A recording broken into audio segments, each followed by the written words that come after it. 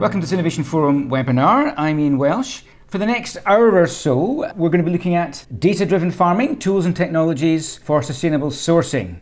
As challenges mount within the food and beverage sector, the need for enhanced visibility at the farm level has never been more crucial. Companies are grappling, of course, with the complexities of fluctuating crop yields, diminishing soil health, and escalating threats posed by pests and diseases, and simultaneously the increasing influence of legislation and heightened scrutiny necessitate clear reporting verification for sustainable sourcing efforts. I'm delighted that joining me to consider these issues we have Jonathan Sullivan, Vice President, Sustainability and Business Development at Agmatics, Digital Agriculture Specialists. We have Stacey Cautionberry, Food System Programme Manager for North America at Oatly, and Maurizio Camandone, Global Sustainability Data Analyst with McCain Foods. Welcome to you all. And sincere thanks from Innovation Forum to Agmatics for supporting our webinar today, and to my colleagues Innovation Forum's B. Stevenson and Savannah Razak, who've brought us all together. Jonathan, for you at Agmatics then, what are some of the main challenges that you are seeing at the farm level and in agricultural supply chains? I think the agricultural supply chain is increasingly challenged and complicated, and in my opinion, probably more pressured than most sectors. Stakeholders at all points along the supply chain, from growers through to food and beverage companies and retailers, are faced with a myriad of challenges. On one hand, we have a multitude of factors that are making it harder to grow the things that we eat, such as climate-related events, warmer temperatures, and degraded soil. Climate-related events are increasingly frequent. Droughts and wildfires. They're having devastating effects, destroying crops, or floods are isolating communities and cutting off the supply chains to, enable it to get those crops in the first place. Just in the last week, we've seen this across the world in a couple of locations. Los Angeles has had huge flooding, and remote communities of Australia, where I'm from, have been completely cut off. In addition to these more frequent events, warmer temperatures are affecting so many things. They're increasing water stress, they're decreasing yield often, they're even altering the regions where crops are being sourced from. Just recently, I was having a conversation with one of the world's largest champagne houses. They are now planting in England because of increasing temperatures in the traditional growing region of Champagne, France. A further major challenge associated with these is soil degradation, which is something we're seeing all across the world. Whether this be through the improper use or poor management in the past, or erosion, salinity, or even contamination, it's something that's being faced by many of our growers. On the other hand, there are a number of factors also affecting the way the supply chains are operating. Whether this be at a global level, we've seen, unfortunately, continual conflicts affecting the supply chains, like the last few years with the war in Ukraine and wheat supply. In addition, there's a shifting and increasingly urban population. People are concentrating continually around those population centers and urban areas, and that's having effects on not only where the supply chain needs to serve, but also on nearby growing regions that are being consumed by that urban sprawl and expansion. There are increasing expectations around social issues from consumers, especially around human rights and traceability and sourcing of our supply chains. These same consumers that are not only asking more about the knowledge of what their food is and where it comes from, are also demanding and shifting in their consumption habits. Less processed ingredients, less sodium and sugar content, for example. On the regulatory side of all of this, there are a myriad of new laws and targets. We have land use constraints, there are the rise of nature-positive targets, and considerations of all of these happening across multiple jurisdictions with sometimes conflicting requirements for parties doing business globally. On top of all of that, in the regulatory space, we also have the evolution or continual evolution of reporting requirements with a steady increase on the detail and quality of those requirements.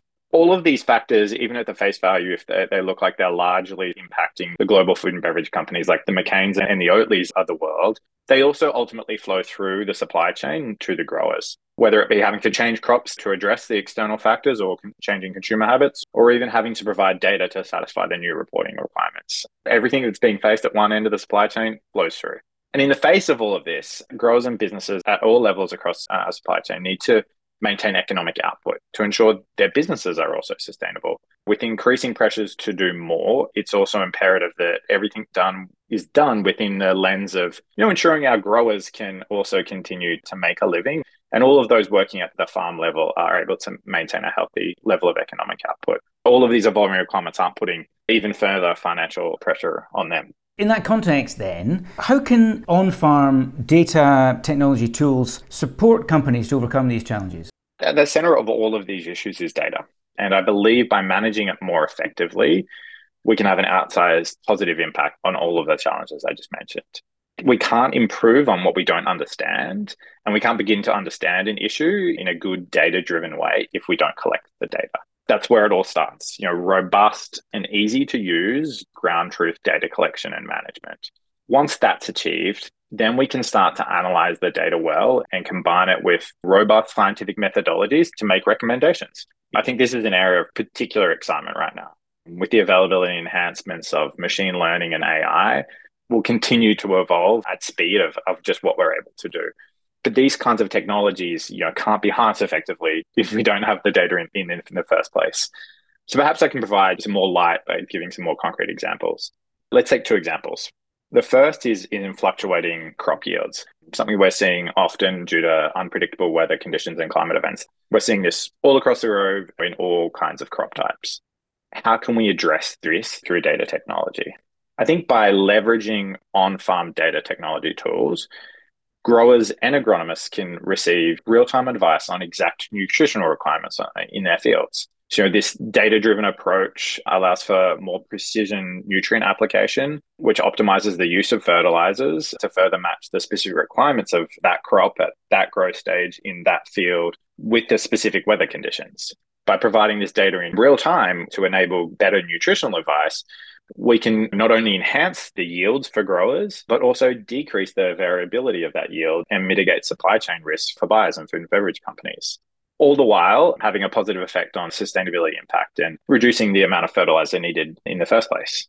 Another related example is in the area of soil health. We're increasingly faced with this diminishing soil health in many regions of the world. By collecting soil samples and analysis, along with other field level data, we can not only help provide recommendations on the optimal nutrient composition needed to produce good yields this season, but also what's needed to rejuvenate and maintain soil fertility and health in the long term. This more targeted approach to soil nutrition is part of a more holistic framework with similar recommendations across the other areas and efforts of regenerative agriculture, also reduces the other negative impacts of fertilizer and those environmental impacts. I think it all comes down to the power of effective management of that ground truth data in addressing the numerous challenges we all face. Stacey, I wonder if we can move to think a little bit more about the importance of a farmer focus in all of this. For you at Oatly, how important is that farmer focus approach when thinking about the data management challenges that Jonathan's been discussing? I think one of the biggest things at Oatly is our approach has meant that farmers are a part of the process from the start. So we work to develop data solutions with them. And we do this because we need to understand what they need to make better decisions, what type of farm data that they need on their farm to decide to do a practice change, what changes they anticipate having throughout their growing season and how that's going to affect their next growing season. So it really starts with having that collaborative start with the farmers, understanding their challenges, understanding how they're collecting data. I think we all know that some farmers are incredibly technologically advanced and some are like me and they love a paper and pencils. It's kind of meeting all the farmers where they're at. And then the next part is really balancing that with what the company has to report on. We have very large reporting commitments, and so we have to be incredibly iterative. And to be iterative means that you have to keep the most important person at the front of that, and that's the farmer. We need them on board 100% of the way as we do this data collection and as we roll out these types of programs. I'm going to just walk through a bit of an example. Is about 2.5 years ago, Oatly created its Regenerative Farm Framework. And the idea is that this farm framework would touch on many of the things that farmers are going to need around soil health, improvements to biodiversity and habitat availability, and then also that socioeconomic impact that a lot of these types of company programs have on not just the farm business, but the whole wider community. The only way that we can make this type of framework work is by communicating those benefits to the farmers and allowing them to see what types of agronomic changes are going to affect their larger community, right? And at the end of the day, their business. And I think that's the biggest chunk of my work and the thing that I think is always so important to keep top of mind is not only are we dealing with farmers, we're dealing with folks that are running generational family businesses that have been around for some of them hundreds of years. And to do that, we need to be really cognizant of how we approach changes, how we approach how we collect data, just to honor the amount of knowledge that they have. Well, that leads me very nicely into my next question, which is, what are the sort of tools that work then? Being conscious of that point you just made, where you have farmers that are maybe not used so much to using the data tools that we know are becoming available. What are the sort of tools that help in such a way? I like to think of Oatly as a very small but very mighty company. So we are smaller than many companies, and we do have the luxury of being able to work collaboratively to meet the needs of our farmers. And that has meant our approach has been very tailored. We have this proverbial table where we have the farmers, but then we also have our processors. Our mill partners sit with us in all the conversations. We meet weekly with them to develop tools with the farmers. And then we have the monitoring and reporting partners, as well as obviously the agronomic support staff. And the tools that we have been noticing that are making the most progress as we layer them in. So this wasn't like, hey, here are all the tools, let's use them all at once. It was this layering in, was really starting with establishing some long-term planning tools for farmers around the programs that we are trying to present. These are the practices that I want to adopt in 2024, and let me plan out the next several years and see how that relates to what I was going to previously do on my farm, see how that relates to the incentive payment structure that Oatly or any other company is going to present me with, so that they can start to build out those long-term plans. And that happens with our partners at the table. The second part is obviously that data collection platform is really allowing Oatly to determine what we are doing is directionally correct, and we can start to account for some of that impact. And then having that information really is allowing us as a company to be able to scale the program accordingly. When I say scale the program accordingly, I mean, we're taking this approach of let's understand our entire supply shed, let's narrow it down into watersheds, get as small as we can around our specific mill that we may be working in Canada or in Sweden, and then narrow it down and start to work with a subset of farmers that are open to this type of data collection and just keep bringing folks in. So that's that iterative process there. And then finally, the biggest tool, honestly, that we've found is this continuous feedback that we get from our farmers and our mill partners, and how right now what we're doing is trying to integrate that feedback into that long-term planning tool so that farmers feel like they can continuously give us feedback, that we can have farmer-led groups that are saying, hey, this part of this program is working really great, or I have a question about this part of my practice change, so that we are always on top of any questions and we can help in that planning process, or at least get them the right answers. And how do you find across your various parts of your supply chain, presumably you're sourcing mostly oats, how does it contrast between, say, North America and Sweden? What are the differences there? It's a big difference. Obviously, Sweden is a little bit smaller than Canada. And so one supply chain is very, very large, and one is much more small and consolidated. In Sweden, our work with the data platform provider is consolidated work. We have a much more transparent view from the mill partners to the farmers, and the conversations are a lot easier. Though we work with mass balance across the world, because of the nature of the work in Sweden, it is a much more transparent mass balance, so to speak.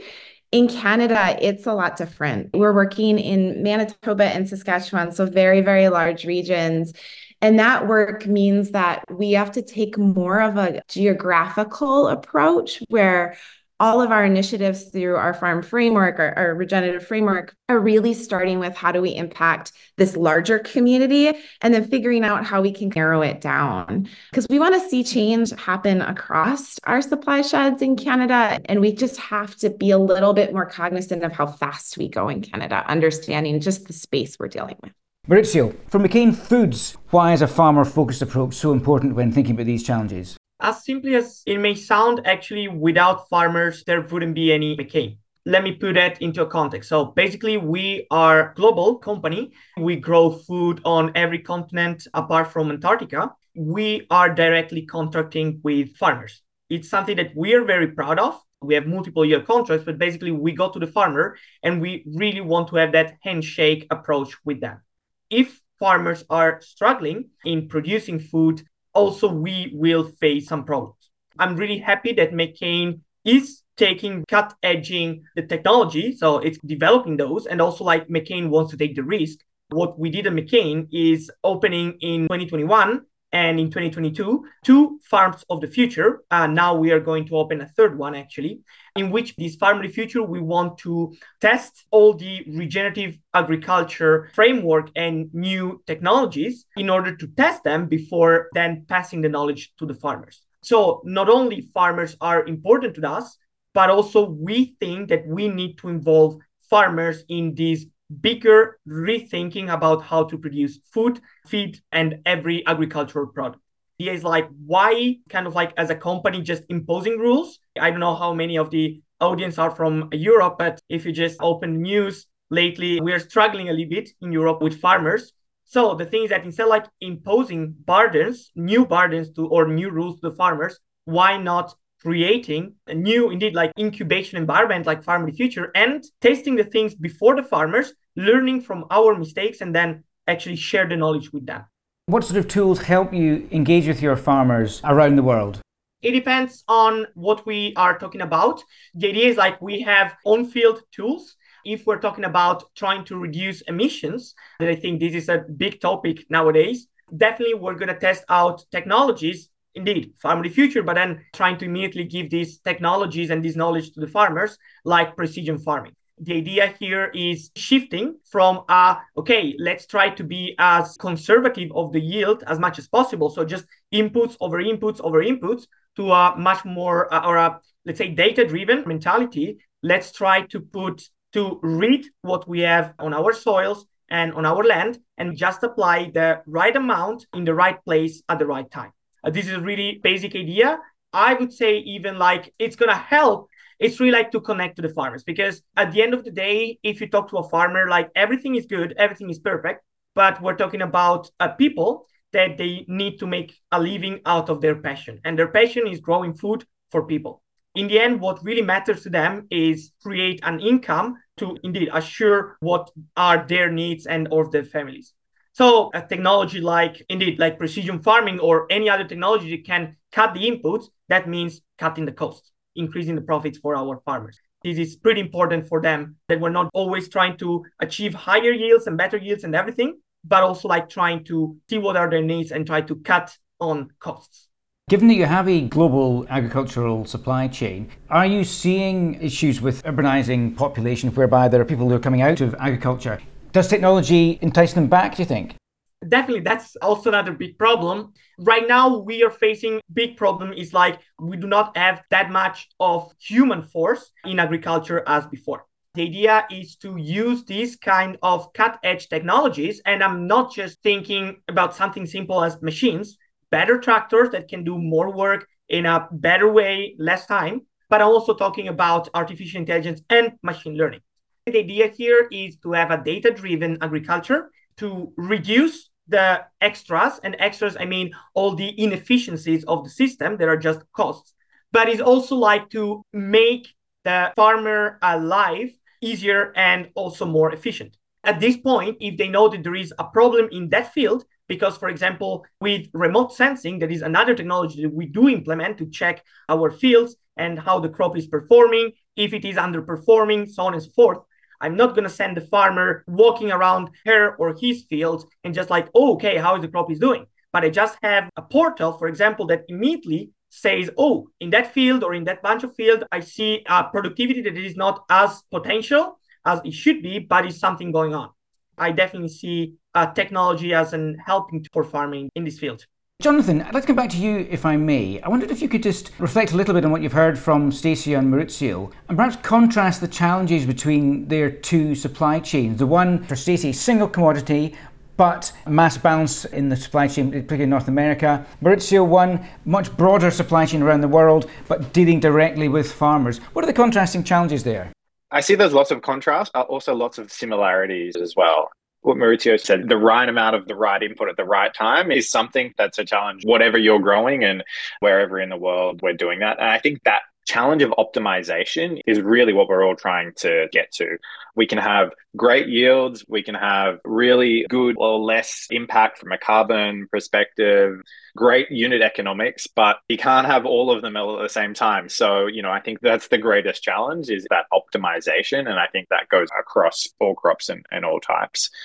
I think what Maurizio said of an interesting way to do that so it is localized is the future farm or model farms that lots of different people are using. That's a great way to ensure that farmers are involved in the process. Stacey's had this great idea at Oatly, and all of the farmers need to do it. And that's not the way I know the most progressive companies like Oatly and McCain are doing things. I think these model farms are a really useful technique, especially with trials and pilots of different approaches. In the data challenge around agriculture, this is as important as anything. How can we manage those trials and pilots in the best way to get the best outcomes? And that's a big data issue. And I think to go back to your question around, okay, then those trials and pilots, how do you then get them to scale across different regions or different supply chains, whether you have suppliers in the middle or you're directly sourcing? I think ensuring that we have an adaptive framework that really speaks to the regional conditions is really important. In Stacey's example, we can't expect the same regenerative framework and practices to be as applicable in Canada as they are in Sweden. They're the different growing regions, there's different dynamics. So some of the frameworks need to be adaptable. And I think that's a really important thing that we need to get to as well as we approach farmers is, okay, we've got some ideas of all of the regenerative practices that we need to do, but what's the best thing for you in your region with your crop type? Having some broad frameworks, but then adapting them to the local conditions, I think is how we manage the complexity between the different supply chains across the world. Let's turn to audience questions. A lot of questions asking around the challenges for farmers around data. Thomas O'Donnell from USEPA asks, what can be done to help farmers collect data but not put a burden on them, given that data gathering is expensive? And related question from Claire Sullivan asking, what are the incentives for farmers to share their data with companies? Let's put that first question, Jonathan, you want to answer it. How can you not put a burden on farmers to collect the data? How can we ease the way for them? This is something we're concentrating on a lot of MAGs. I don't think this is the answer to absolutely everything, but it's surely a big part of it. Remote sensing, I think, is a huge answer to some of this. What can we do from a remote sensing perspective so we don't have to go and take both time and expense and effort for the farmer? At Agmatix, we have a collaboration with NASA Harvest on exactly that.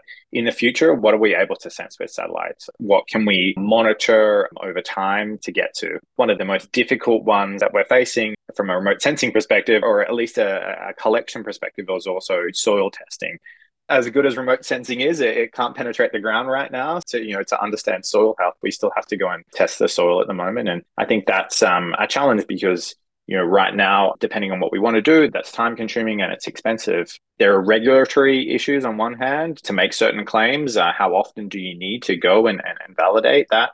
But then also, how often are we seeing the progress in that area? So I think soil testing is a particular interesting area. To be honest, I think is a challenge that we haven't solved yet, and something that needs collaboration from the farming level through the supply chain. The question I'd like to put to both Stacey and Maurizio is really, in terms of requirements, do you require data sharing from farmers? And what incentives do you have in place? Maurizio?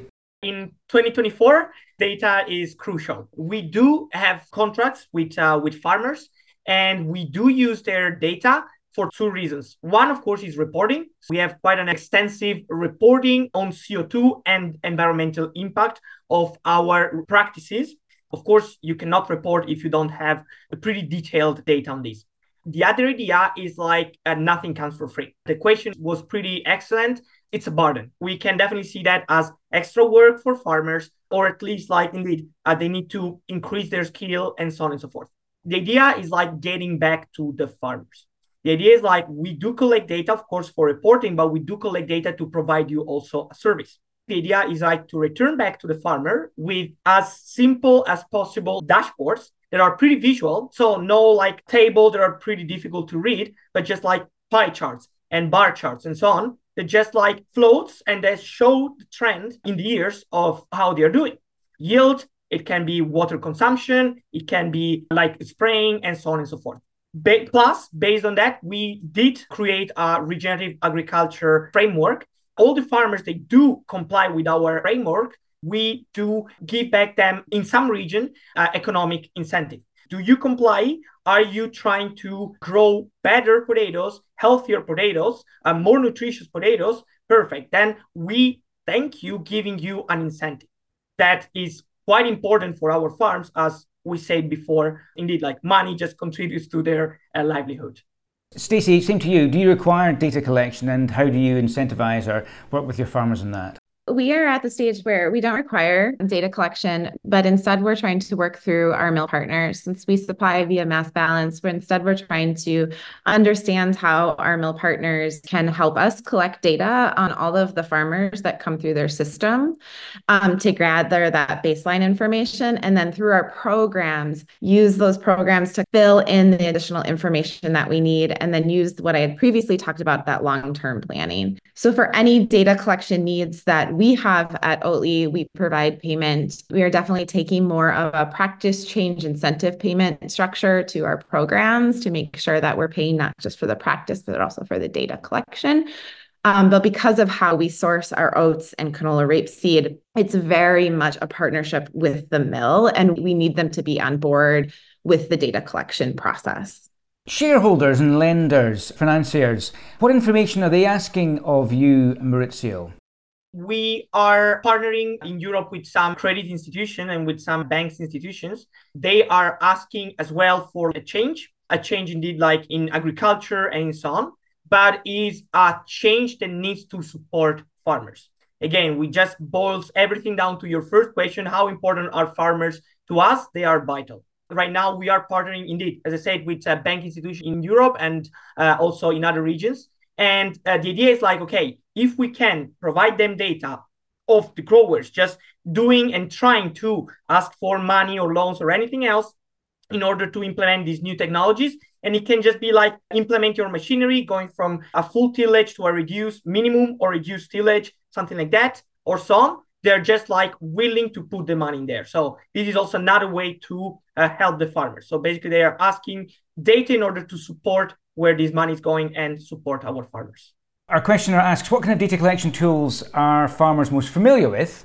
What are the traits they have in common? Let's start, Jonathan, by asking you, what's the tools you require to use your processes? What do the tools look like? I think this looks very different depending on what your crop type is, what you're sourcing, and where you are in the world. For example, we take a row crop in the Sun Belt of America.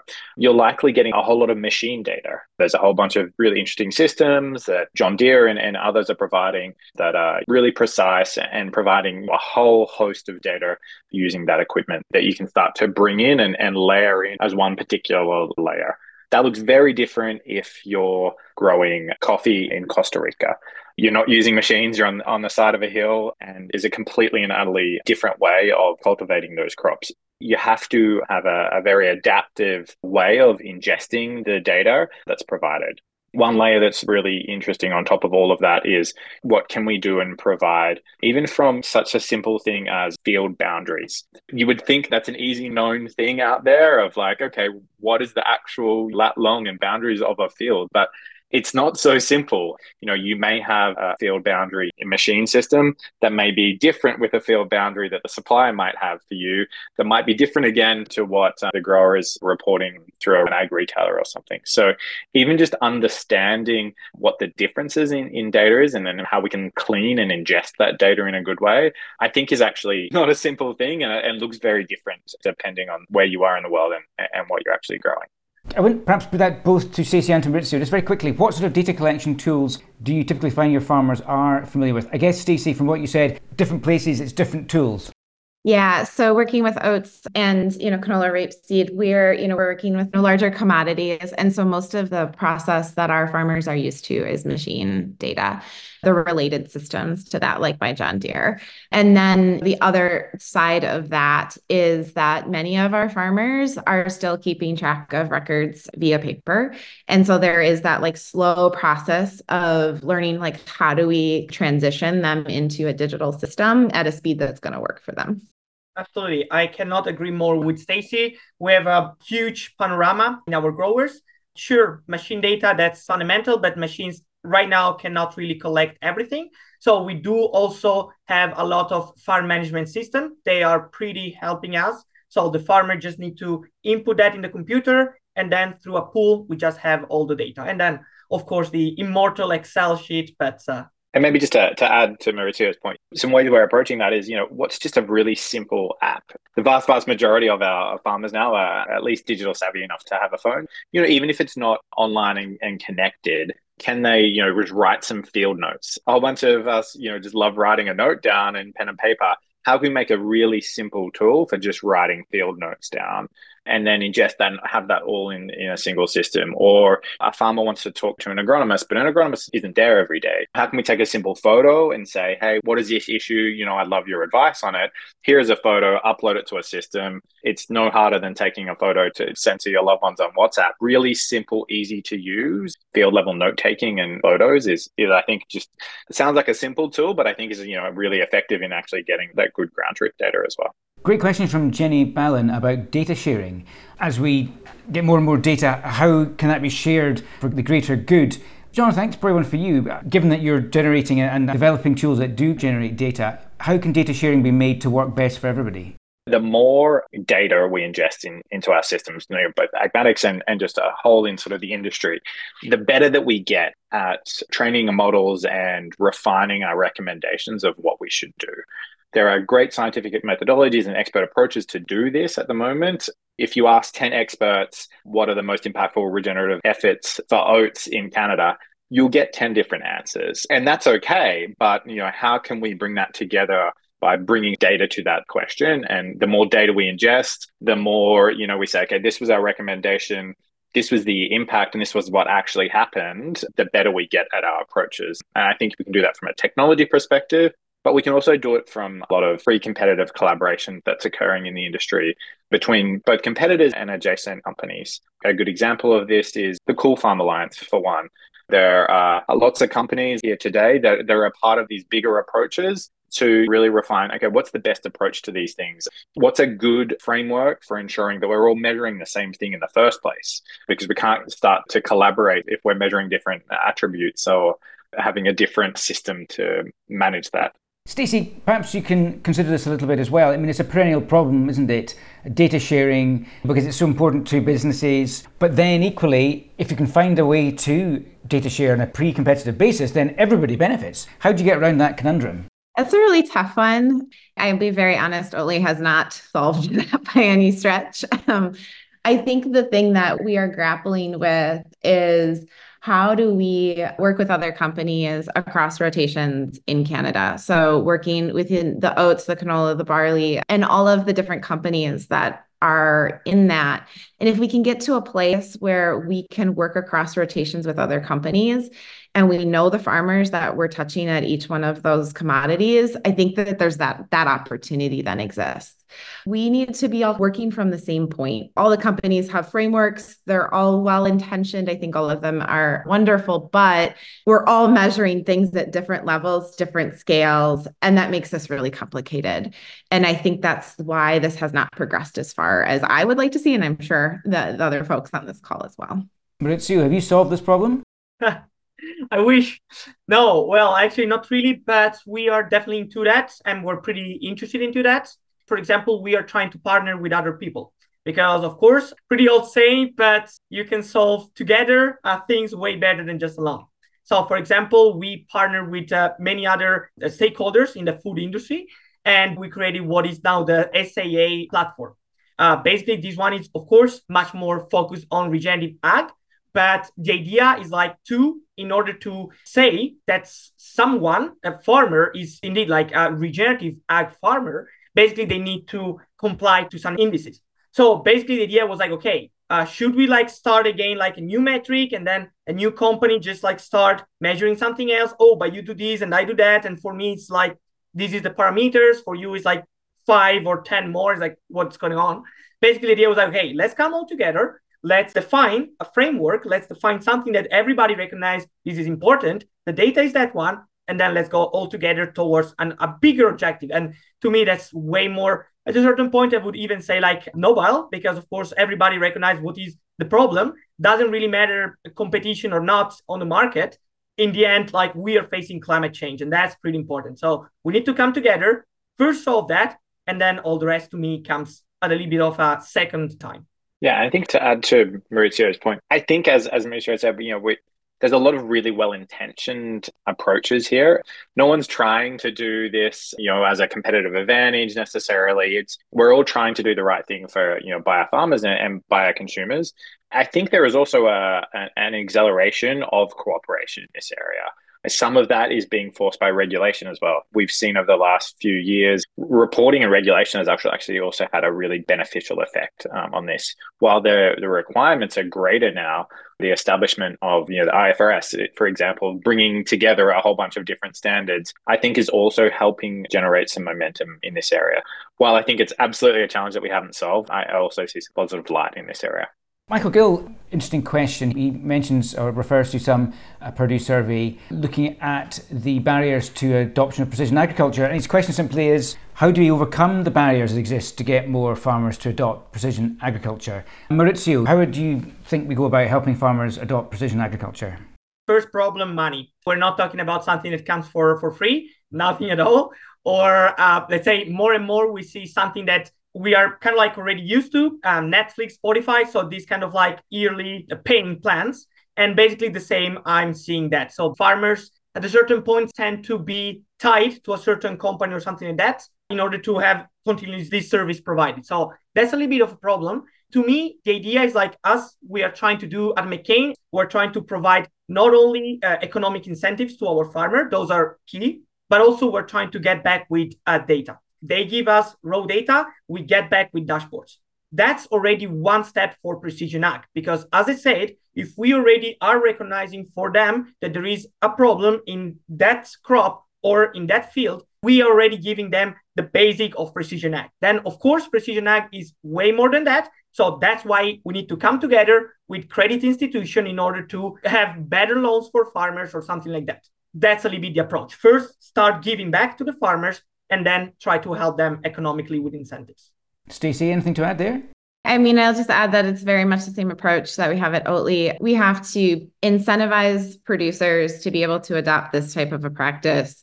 We have to incentivize it for long enough that it can be embedded, right? This isn't just like a 1-year payment. This, dependent on what we're talking about, this could be like 5 years of payments where there's like a sunsetting once they understand like this is the benefit this has to my farm. Trying to layer in other financial benefits that the farmer may have as they start to understand like the full view of using precision ag. It starts to make more and more sense financially to them as a farmer and as a business owner. And so it is really definitely the incentive side of it that has been a challenge. Jonathan, anything to add there? Is it just about getting incentives aligned? I think absolutely. There's probably nothing more important than that, but also showing the outcomes of those practices. I think too often we're asking farmers to, hey, go and do this, but then not linking that to what's the actual outcome from a data-driven perspective. You might not see that great impact in year 1, but in year 3 or year 5, you definitely will. Actually showing the progress in the trends also of the different outcomes of those efforts, I think is really important. Just move on a little bit onto a related question, and it's about how these sort of tools can be used to help smallholder farmers. We've been talking primarily about bigger farmers on this webinar, but I'm interested to hear, Jonathan, what's your views on what can be done to help smallholder farmers?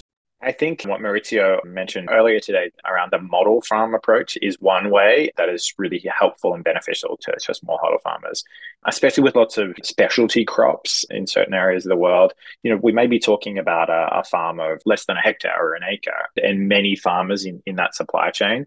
For companies that are really willing and trying to do something like McCain or Oatly in the specialty crops area, they might not be able to go and see the 50,000 farmers that supply them, and often they don't have the relationship with every individual farmer. So I think the model farmers are really important, but also so is the suppliers in the middle. There are a bunch of companies that aren't the food and beverage brands that our consumers know, but that are in between in that supply chain. I think they're really crucial partners to bring along. One thing that is helping them get to the smallholder farmers is the bigger food and beverage companies being able to sort of long-term deals in a way that they haven't traditionally done. Maybe not a year offtake agreement, but let's put a 7-year offtake agreement in place so that they can then go and incentivize their farmers and the smallholder farmers for the long term. ensuring that we are able to sort of have those benefits flow through, and then getting to the smallholder farmers through the model farms is, I think, a really important technique. Conscious of time, I do want to ask a question that's been put to the panel on human rights issues. Stacey, Maurizio, very quickly, perhaps, how do you incorporate the human rights related issues into your monitoring as well?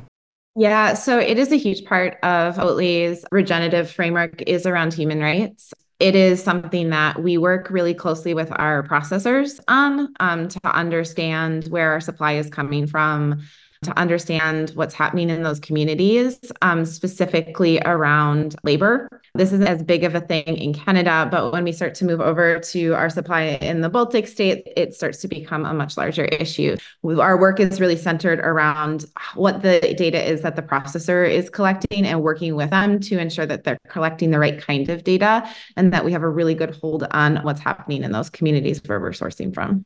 Maurizio, anything to add? One thing that I'm really proud actually at McCain, we do really use the concept of thriving communities.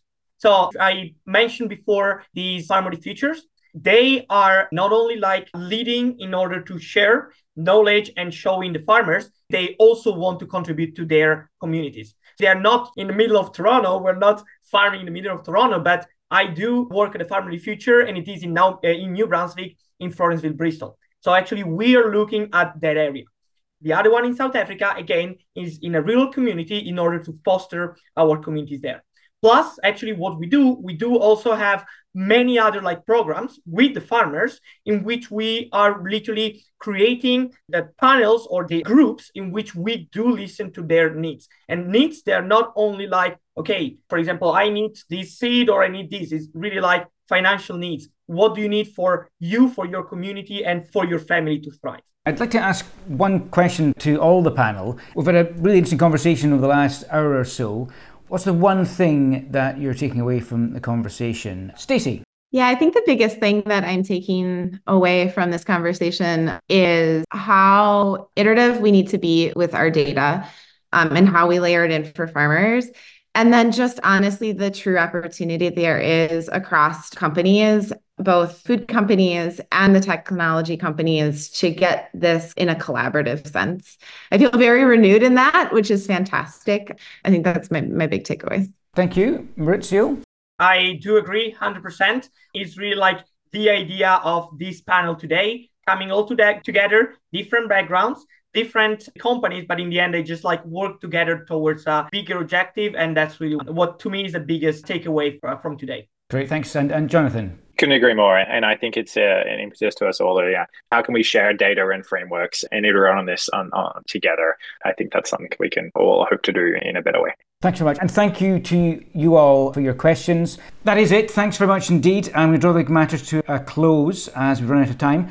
Many, many thanks indeed to our panel for their time and insight today. It's been a really interesting conversation. What we talked about today will, of course, be covered in many more detail at Innovation Forum's Future of Food series of conferences in May in Amsterdam and in Minneapolis in June. Full details on the Innovation Forum website. For now, I hope you found the webinar useful. I've been Ian Welsh, and thank you for joining us.